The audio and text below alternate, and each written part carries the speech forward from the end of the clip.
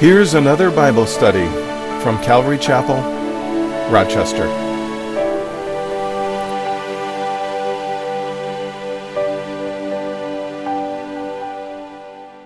Acts chapter 1. And I called this the unfinished volume, and there's a reason why I did that, as I'll explain a little bit later. But the book of Acts is a very key book in the New Testament. And you might say, why is that the case? Listen, if the book of Acts was not present in our Bibles, if that book wasn't there, the New Testament would not make a whole lot of sense to us, the rest of the New Testament. Because if you think about it, how do the Gospels end? Well, of course, we know that Jesus Christ resurrected from the dead. We know that. It's, of course, every Gospel accounts for that. But you have this group of Jewish disciples huddled in Jerusalem with a commission to go out into the world to share the gospel of Christ. That's where the Gospels end. You've got these group of Jewish disciples gathered in Jerusalem and waiting. But if you take the book after the book of Acts, which is the next book in your Bible, the book of Romans, how does that book start? Interesting. You have a man who's never mentioned in the Gospels once, speaking to Christians in Rome. And Rome is the heart of the Gentile culture. And he's talking about preaching the gospel to the ends of the earth. So if the book of Acts was there, you finish with the gospel, you got these Jewish people in Jerusalem huddled, and then you get to Romans, and you got this, or he's not a Gentile, but he's a Jew, but he's preaching to a Roman church in the Gentile, the headquarters of the Gentile world. You go, what happened? Well, what happened was the events described in the book of Acts. The author, of course, we know is the beloved physician Luke. And in Acts chapter 1, verse 1, it says, "The former account I made, O Theophilus, of all that Jesus began both to do and to teach." In other words, all that Jesus did while incarnate in his physical body on earth, that's the Gospel of Luke. It's really what you would consider to be volume 1 of Luke's books. The book of Acts, also authored by Luke, is volume 2. And if Luke was all the things that Jesus did in his physical body while on earth, volume 1, volume 2 is all that Jesus continues to do by the Holy Spirit through his spiritual body here on earth. The church is the spiritual body. So it's a continuation. And you'll notice that I said all that Jesus continues to do through the work of the Holy Spirit.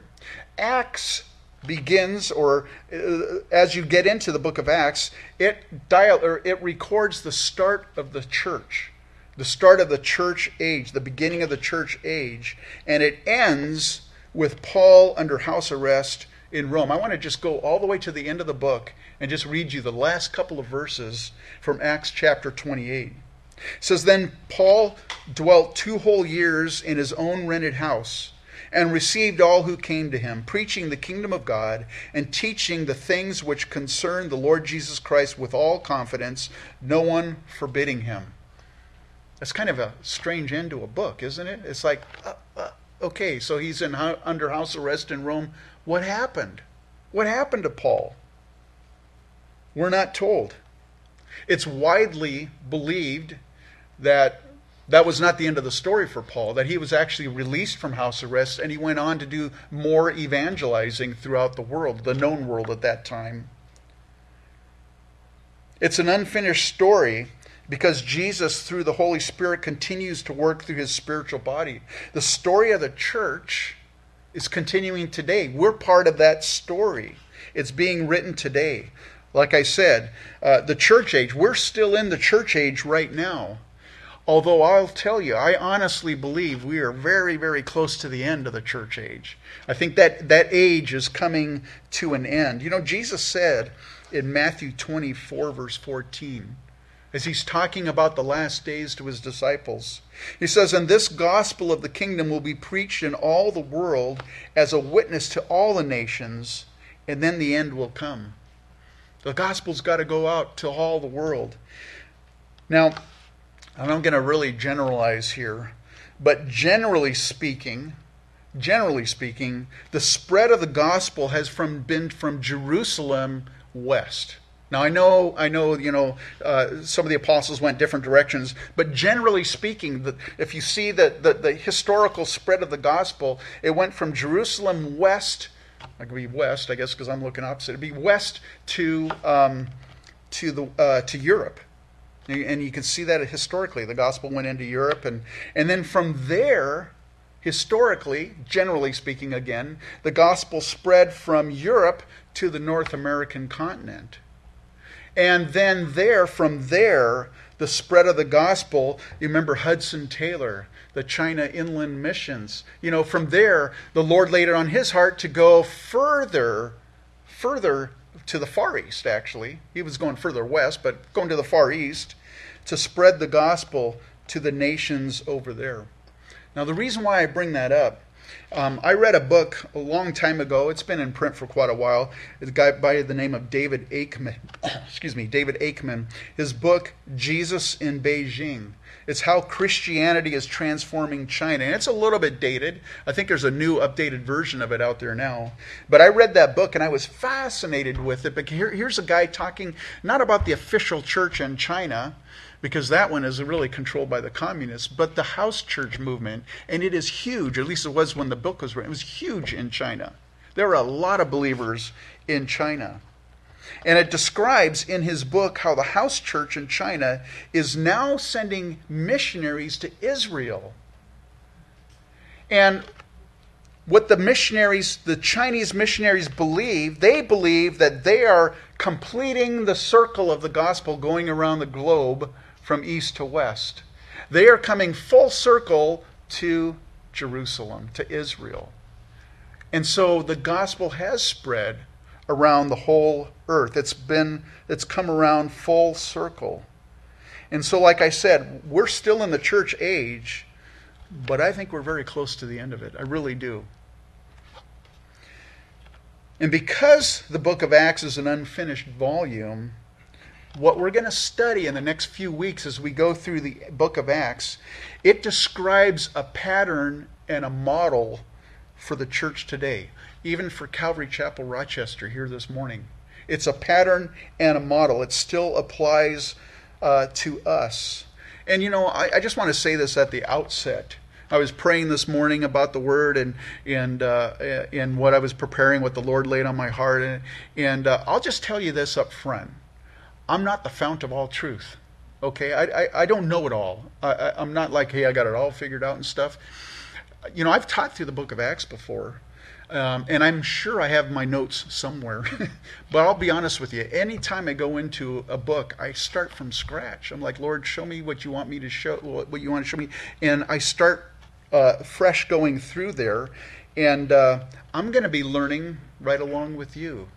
What the Lord wants to show us in our church as we go through the book of Acts. So I'm excited about this study. So I mentioned that Luke wrote the book of Acts. He also wrote, of course, the Gospel of Luke.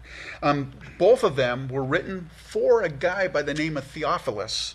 Some people don't even know that, think it may not even be the name of a person. I happen to think it is, but who knows? I don't know. I wasn't there.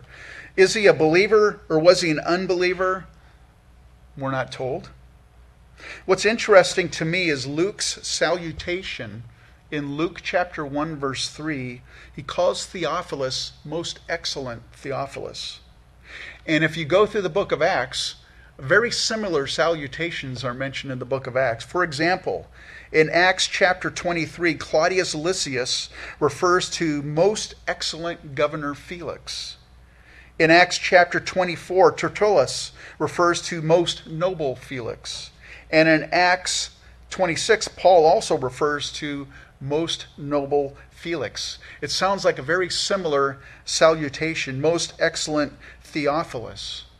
And so based on those salutations, it's quite possible that Theophilus was a Roman official. Was he a believer? Well, I pray that he was, but we don't know that. But anyways, so you wonder, who is Theophilus? Well, maybe. It's a possible he was a Roman official that Luke was writing to. I know the ladies, you just finished a Bible study through the book of Revelation, and hopefully, I'm pretty sure you covered this, but the book of Revelation has a divine outline in chapters 1, verse 19. If you take chapter 1, verse 19, and you read that verse, don't do it right now, but if you read that verse, that really gives you an outline for the rest of the book of Revelation. And similarly, the book of Acts has a divine outline too, and that's in chapter 1, verse 8. Verse 8, let me read it to you. But you shall receive power when the Holy Spirit has come upon you, and you shall be witnesses to me in Jerusalem and in all Judea and Samaria and to the end of the earth. You can actually divide up the book of Acts by that verse, breaking it down by that outline. We have chapter 1 and 2, which is describing the empowerment of the Holy Spirit. We have chapters 3 through 7, where the disciples now are being witnesses in Jerusalem, just like Jesus said. Then in chapter 8, something happens to the church there, and it's persecution. And that drives the church out of Jerusalem and into Judea and Samaria.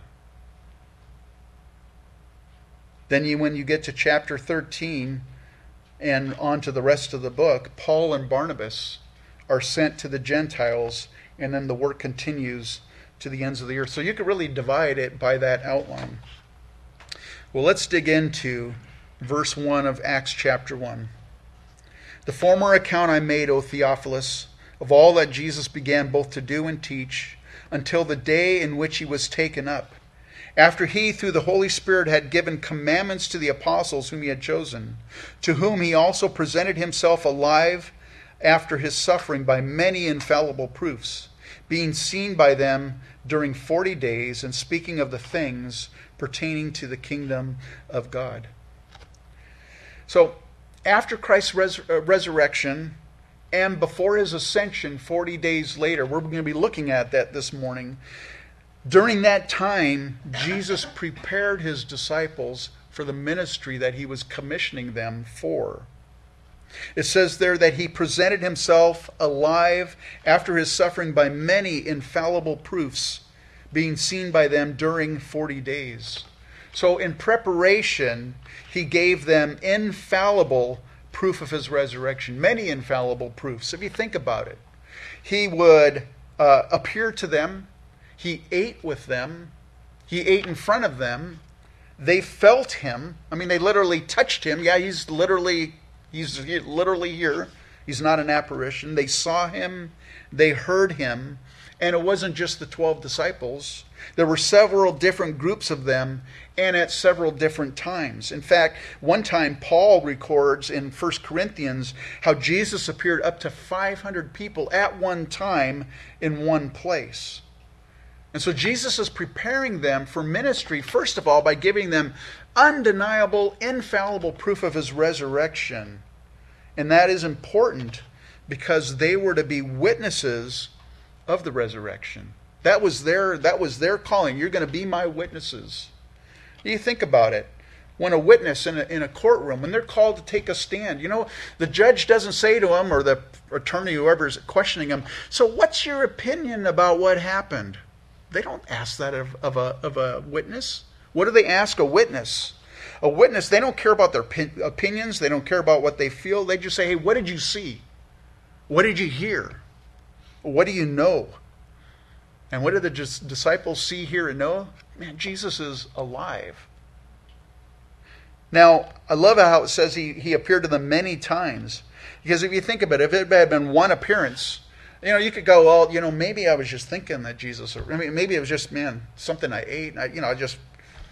Maybe I'm mistaken. But he gave them many infallible proofs, and that would be needed for their testimony, an unshakable foundation, the resurrection of Jesus Christ. And that is an unshakable foundation of our faith, right?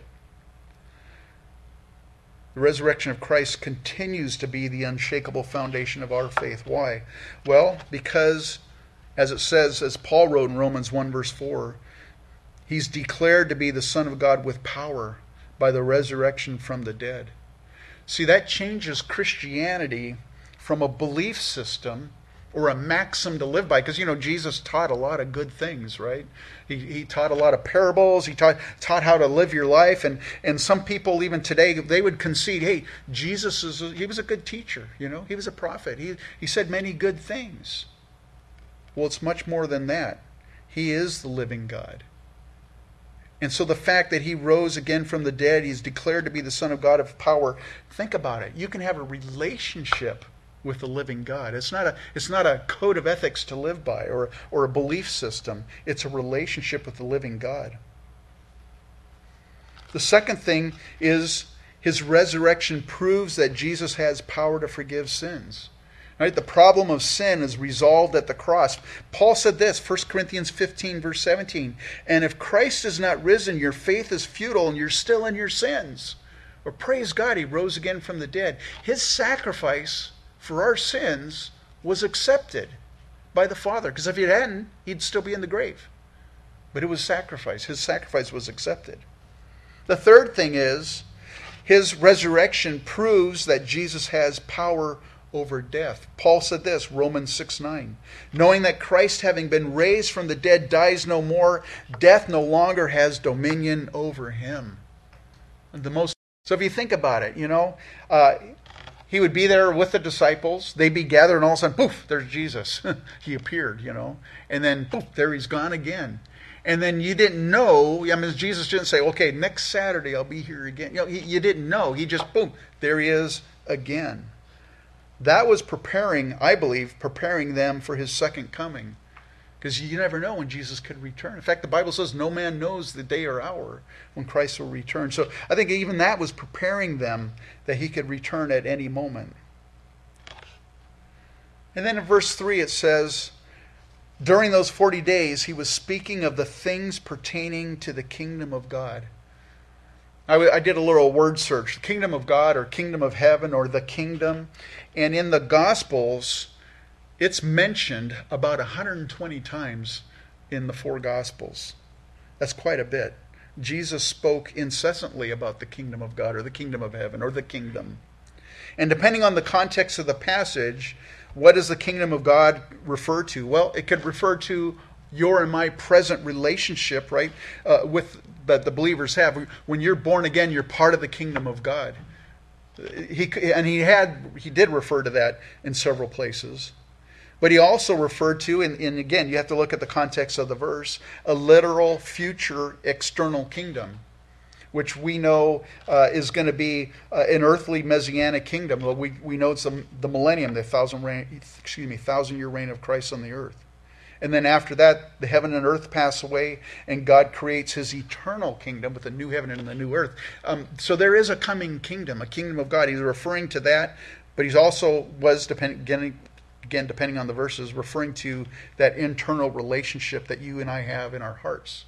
When we are born again, we're part of the kingdom of God. So which was Jesus talking to them about? We're not told. But both would be important. It's important for you and I. First of all, the kingdom, when you and I are born again and we are become members of the kingdom of God, we're part of the family of God. Well, how do you live your life now? Are you living your life as one who is part of the kingdom of God? Are you living like you're a child of God? And then it's also important for your goal and your aim in life. Because a person's beliefs is reflected in their actions. And if you really believe that Jesus Christ is coming and you're expecting the literal coming kingdom of God, you're going to be living in light of the reality of that, or at least you should be, of Christ's soon return. And so both would be important. How you live your life now as a believer, I'm a member of the kingdom of God, but also, man, the kingdom of God is coming. Jesus is returning to set up his kingdom. Verse 4, and being assembled together with them, he commanded them not to depart from Jerusalem, but to wait for the promise of the Father, which, he said, you have heard from me. For John truly baptized with water, but you shall be baptized with the Holy Spirit not many days from now. The importance of waiting. That's a preparation for them as well, waiting. I love the Psalm Psalm 32. The entire psalm is beautiful, but verses 8 and 9, I love this. Psalm 32, 8 and 9. It says, I will instruct you and teach you in the way you should go. I will guide you with my eye. Do not be like the horse or like the mule, which have no understanding, which must be harnessed with bit and bridle, else they will not come near you. I know a lot of times when I'm reading that psalm, I'm praying, Lord, I don't want to be like the horse or like the mule, Lord. I want to be guided by you, and I want to lead. I want to follow wherever you're leading. You think about it. A horse charges ahead, right? They're out of there. We went horseback riding years ago in Montana, and I'm not a horseback rider, so I was a little uneasy, and I think the horse knew that I was not real comfortable on it. And we're going, and it couldn't get the horse to barely go, and we went for, I don't know, a couple miles through all these farms and stuff of the people that we were staying with. They knew all these people. We're just going through all these things. Finally, you get to, I don't know, but a couple hours, right? And I'm just sitting there, this horse is just barely going. Then they said, oh, let's go home. And they turned around, and man, I couldn't stop that horse. I'm like, whoa, Betsy, and I'm like barely hanging on for my life. And he wanted to get back to the stable, man, I tell you. But horses do that, man. They charge ahead. And if you think about that, that's a picture of those that run headlong into ministry without the empowering of the Holy Spirit. Jesus said, wait until you're empowered with the Holy Spirit. Those that don't wait, they charge ahead. They labor under their own power, which is the flesh. And sometimes you see that when someone is laboring in ministry and they're doing it under their own strength. That's when ministry becomes a burden. When you're trying to do it in your own strength, or it may not become a burden because you might have a little bit of steam. You can hang on for a while anyways, but sooner or later you're going to run out of that limited source of steam. The Holy Spirit, the empowerment of the Holy Spirit, it's not to blow the train whistle. That's what some people think. I'm filled with the Spirit. Woohoo! Look at me. That's not what the power of the Spirit is behind, or what it's for. It's to power the locomotive. It's to keep you going in ministry. It's to make you effective in ministry. And so he says, don't be like the horse in Psalms. I think of the term, hold your horses. Wait on the empowerment of the Holy Spirit. So don't be like the horse, but also don't be like the mule. The mule, man, to think about a mule lags behind. They're stubborn. They won't follow. I don't know if you've ever seen The Amazing Race before. I remember one time they were like in South America somewhere, and they had to take these burros, somewhere, and it was very funny to watch because the burros, they sit down like they ain't going nowhere, But that's the picture you get when you think of a mule. They're stubborn and they won't follow. And to me, that's a picture of someone who's not being sensitive to the Holy Spirit's prompting, or they're just stubbornly refusing to obey the Spirit when He prompts. An example would be someone says, hey, I'll serve the Lord, or I'll be involved in ministry when, and then you could fill in the blank. I'm not ready to do it now, whenever, when I'm retired, or when the kids are out of the house, or when it's comfortable for me, then I'll do it, or if I feel like it. Don't be like the mule. I was going to say another name for the mule, but I won't say that. My mind goes that way. I'm sorry. I'm glad I didn't. Thank you, Lord. I didn't say that. Don't be a mule, okay? So what were the disciples, what were the apostles to wait for? They were to wait for the promise of the Father, which He said, you have heard from me. For John truly baptized with water, but you shall be baptized with the Holy Spirit not many days from now. Now, this is interesting to me. If you go to the Gospel of John, and this occurs after Christ's resurrection, but before Pentecost. So if you get this in your mind, Jesus had already risen from the dead, but it's before we're going to read the description of what takes place at Pentecost. In John chapter 20, verse 22, it says, Jesus appeared to the disciples and breathed on them and said, receive the Holy Spirit. That's before Pentecost. He breathed on them and said, receive the Holy Spirit. Now, this is my conviction. It may not be yours. And that, like I said, I'm not the fount of all knowledge and truth. But my personal conviction is that the apostles were born again at that time.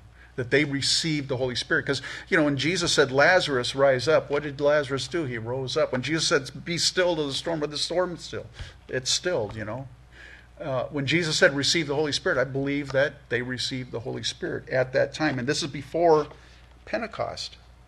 In Luke's Gospel, chapter 24, verse 45, again, also after the resurrection, but before Pentecost, it says, he opened their understanding that they might comprehend the Scriptures. And before a person's born again, before they have the Holy Spirit dwelling, they cannot comprehend Scriptures. Not in the truest sense, not in the way it's supposed to be comprehended. And now here the apostles are able to comprehend Scriptures. And you might be thinking, wait a minute, how could they have the indwelling of the Holy Spirit in John 20:22 before the coming of the Holy Spirit at Pentecost? It does not make sense. Well, let me tell you what helps me to make sense of this. And what helps me to make sense of this is the prepositions that Jesus uses to describe the Holy Spirit. In John chapter 14, verse 16 and 17, this is the chapter Jesus is talking about the Helper, about the Holy Spirit.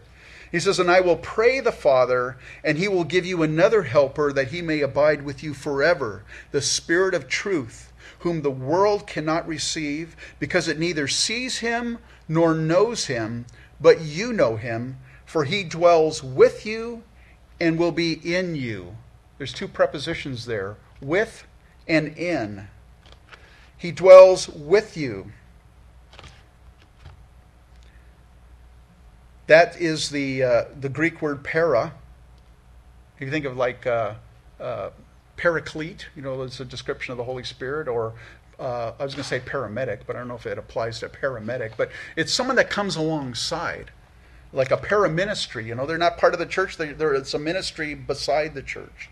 Para means to come alongside, to be in proximity. And we know that the Holy Spirit is alongside the world today. He's in the world today, convicting the world of sin and of righteousness, the Bible tells us. So he says he dwells with you, present tense. But then he says, and will be, that's future, will be in you. And that is the Greek word in. It's what it means. It's the idea of being in, but also of resting or dwelling.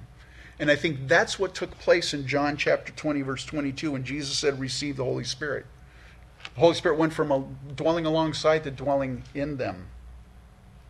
And then the last preposition is in Acts 1, verse 8. You shall receive power when the Holy Spirit has come upon you. So we have alongside, in, and upon you. And that's a different Greek word. That's the word epi. And it means to be covered over with something, to be superimposed. In other words, you get a letter and you have something stamped on it. You see the letter, but you also see the stamp above it, whatever it is. That's what that's a picture of. To be covered with something, but you can still see what is beneath. And I think, personally, that's a beautiful picture of the baptism of the Holy Spirit. You still have your own personality, but you're covered with the Holy Spirit. And we are going to dig into that subject more in depth as we work our way through. This is not exhaustive today, this morning. We'll work our way through that as we go through the book of Acts. We talk about it more. So Jesus has been talking to the disciples, preparing them for ministry, giving them infallible proofs of the resurrection, his resurrection. He's been appearing and disappearing, so that's given them a sense of, he could come back any time. He is speaking to them of the kingdom of heaven. And there in verse 6, it says, therefore, when they had come together, they asked him, saying, Lord, will you at this time restore the kingdom to Israel? Again, remember, they were under Roman rule. And every Jewish person, aside from those that were maybe, they worked with Rome, or they were getting wealthy from Rome's occupation, most Jewish people were anxiously awaiting for Rome to be kicked out of there so that they could be autonomous again. So they're asking, Lord, will you at this time restore the kingdom of Israel? You know what's interesting what Jesus didn't say? Jesus didn't say, hey, guys, you misunderstand it a little bit. All the blessings and all the promises that went to Israel, they now apply to the church. The church is going to replace Israel. Jesus didn't say that. That's known as replacement theology. And there are believers that out there that believe just that. They believe that all the blessings of Israel now belong to the church. Jesus didn't correct them. Jesus will restore the kingdom of Israel. Israel will be a nation. Now, when Jesus is talking to them, it's before AD 70, and so the Romans hadn't destroyed Jerusalem. So they're still in Jerusalem. They're still a nation at that point. But the time would come shortly when they would no longer be a nation. They'd be scattered throughout the world. And it would be for approximately 1,900 years. And now Israel is a nation once more. I'm reading through Jeremiah right now, and I love this. This one just stuck out at me as I was reading it in my reflections.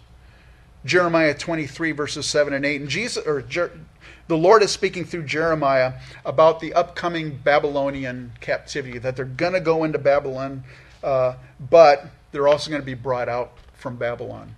And he says this, "Therefore, behold, the days are coming, says the Lord, that they shall no longer say, as the Lord lives, who brought up the children of Israel from the land of Egypt, but as the Lord lives, who brought up and led the descendants of the house of Israel from the north country, and from all the countries where I had driven them, and they shall dwell in their own land." In other words, man, God lives, because look at, he brought us back into the land. And that happened, 70 years, after 70 years of captivity. In 538 BC, the Jews were brought back into the land under the permission of Cyrus the Persian. The Lord's alive. We're back. Well, 1,900 years later, later on when they were, again after AD 70, when they were scattered once more, the Lord's alive, because look at, the nation of Israel is once more in the land again. To me, that's like one of the, it's just amazing. 1948, man, God is alive. And he still has a plan for the nation of Israel. He still has a purpose for Israel.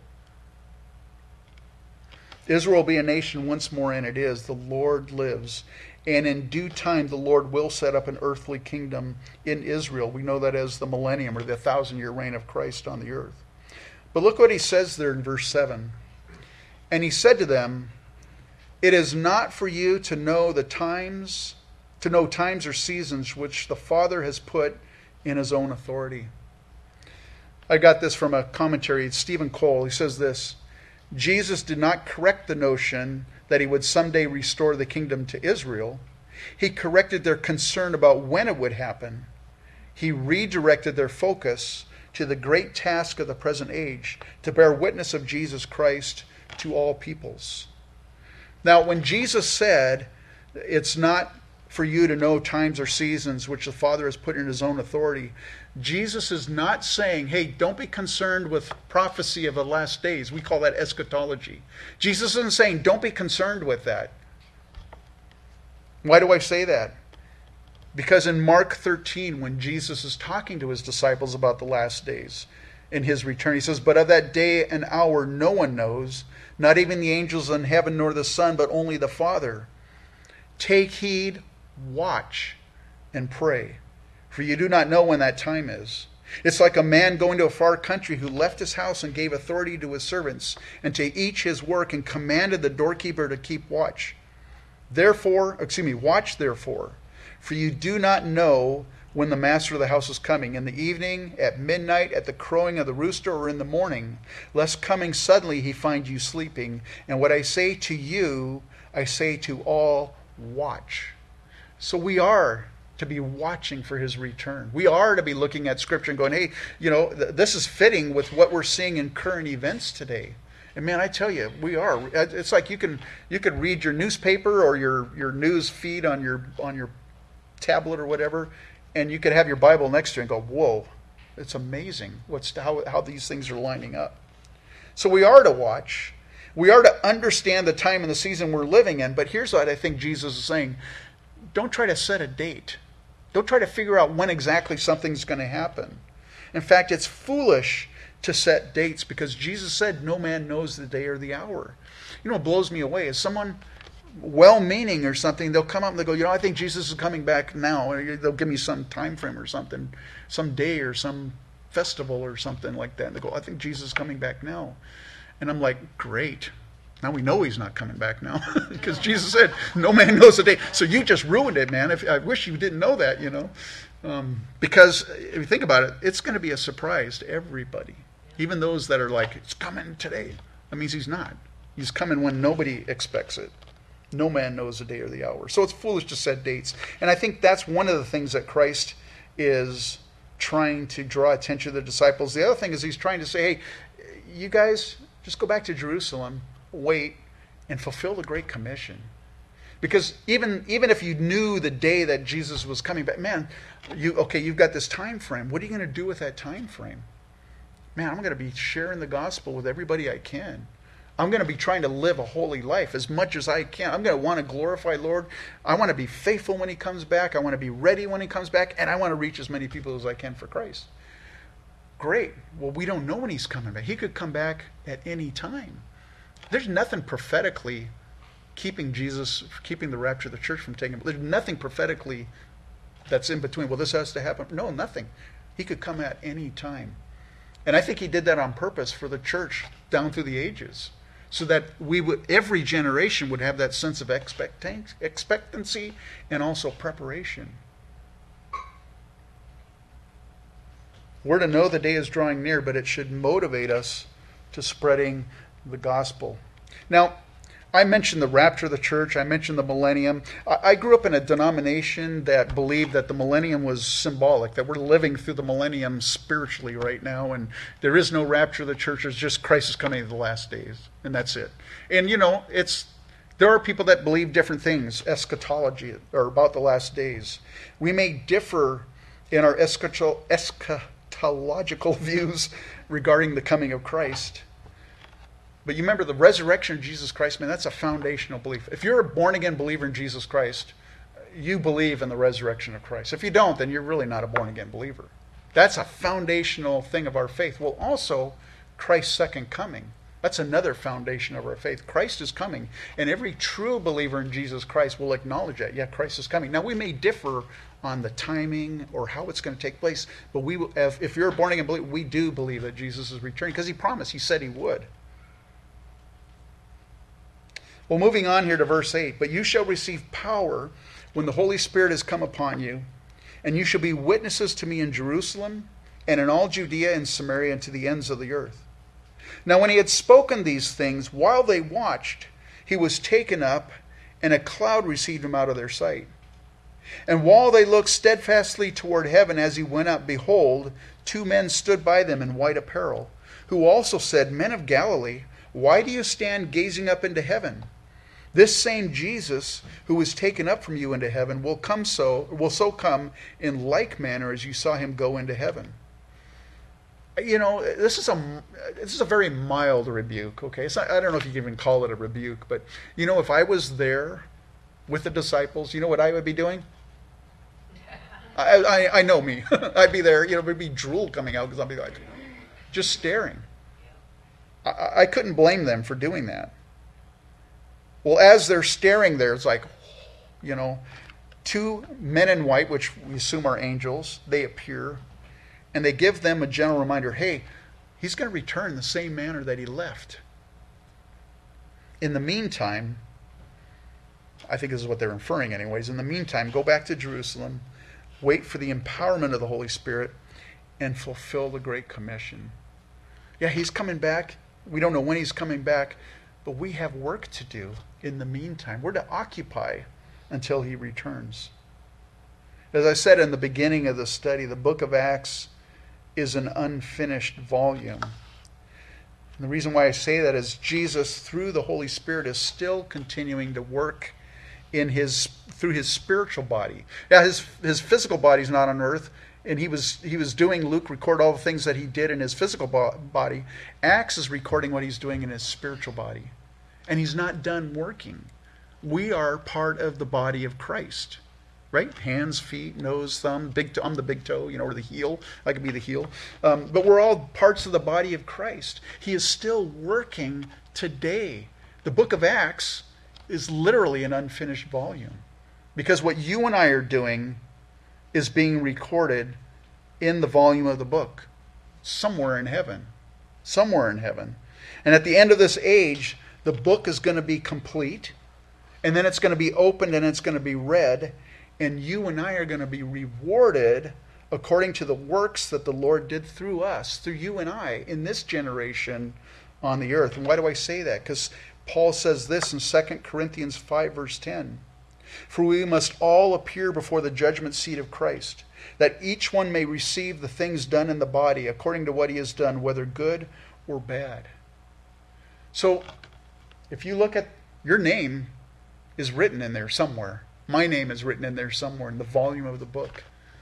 And I think we're getting close to the last chapter. I think we literally are close to the end. And what you and I are to do, it's recorded on what we've done, and it's going to be revealed what we've done for the Lord as believers. And so just a rhetorical question, what's being recorded about you? About me? You know, I'm really thankful for this Billy Graham event because, you know, we've done outreaches in our church and the doors closed on them. I mean, it wasn't like we decided to stop. The doors closed. We had a motorcycle ministry. That the Lord closed that door. We had a outreach when, you know, we had the Halloween. I won't say Halloween, but, you know, it was on Halloween. We would do things here in the community because, you know, for the kids. And we had one time a trunk or treat where we had each trunk was a day of creation, and we got to share the story of creation as the kids would go to get their candy. And 4th of July, when we first bought in fact, I hadn't even bought the place yet. I mean, we maybe bought it, but we didn't occupy it at the time. I remember I was driving by here, and it was 4th of July. Man, the parking lot's full of cars. What's going on? Well, what's going on is because they do the fireworks at Silver Lake. A lot of the community knew that they could just park here and they could walk over and watch the fireworks. Now, we made them a little upset because we blocked off that parking lot. But what we did is we set up tables. We had a grill going. We had music going and games for the kids. And we said, hey, come and eat here and then go watch your fireworks. Or you can even watch them here. And we had people watching fireworks right from here in the parking lot. So we had these outreaches, but then COVID hit, and then they were doing work on the bridge, and so the city decided to move the fireworks over to wherever they're at now. I don't even know, Memorial Soldiers Field or wherever they do them. And so it's like, okay, that door closed. And then COVID hit. And, you know, COVID hit, so it's just like you're hunkering down, man. That's all you can do. I mean, we just want to survive, make it through. And then we got to the other side of that, and I've been praying, Lord, what do you want us to do? How do you want us to reach this community? And then this was presented to me, and I'm like, Lord, we're on board for this. Because I do believe he's returning soon. And I do believe we're to be about the kingdom of heaven. We're to occupy it. And this is a beautiful opportunity to be involved with that. Even if you're not volunteering, please pray for it. And come out to that prayer and worship night. I encourage you to do that. Show your support for this community, for the Christians in this community.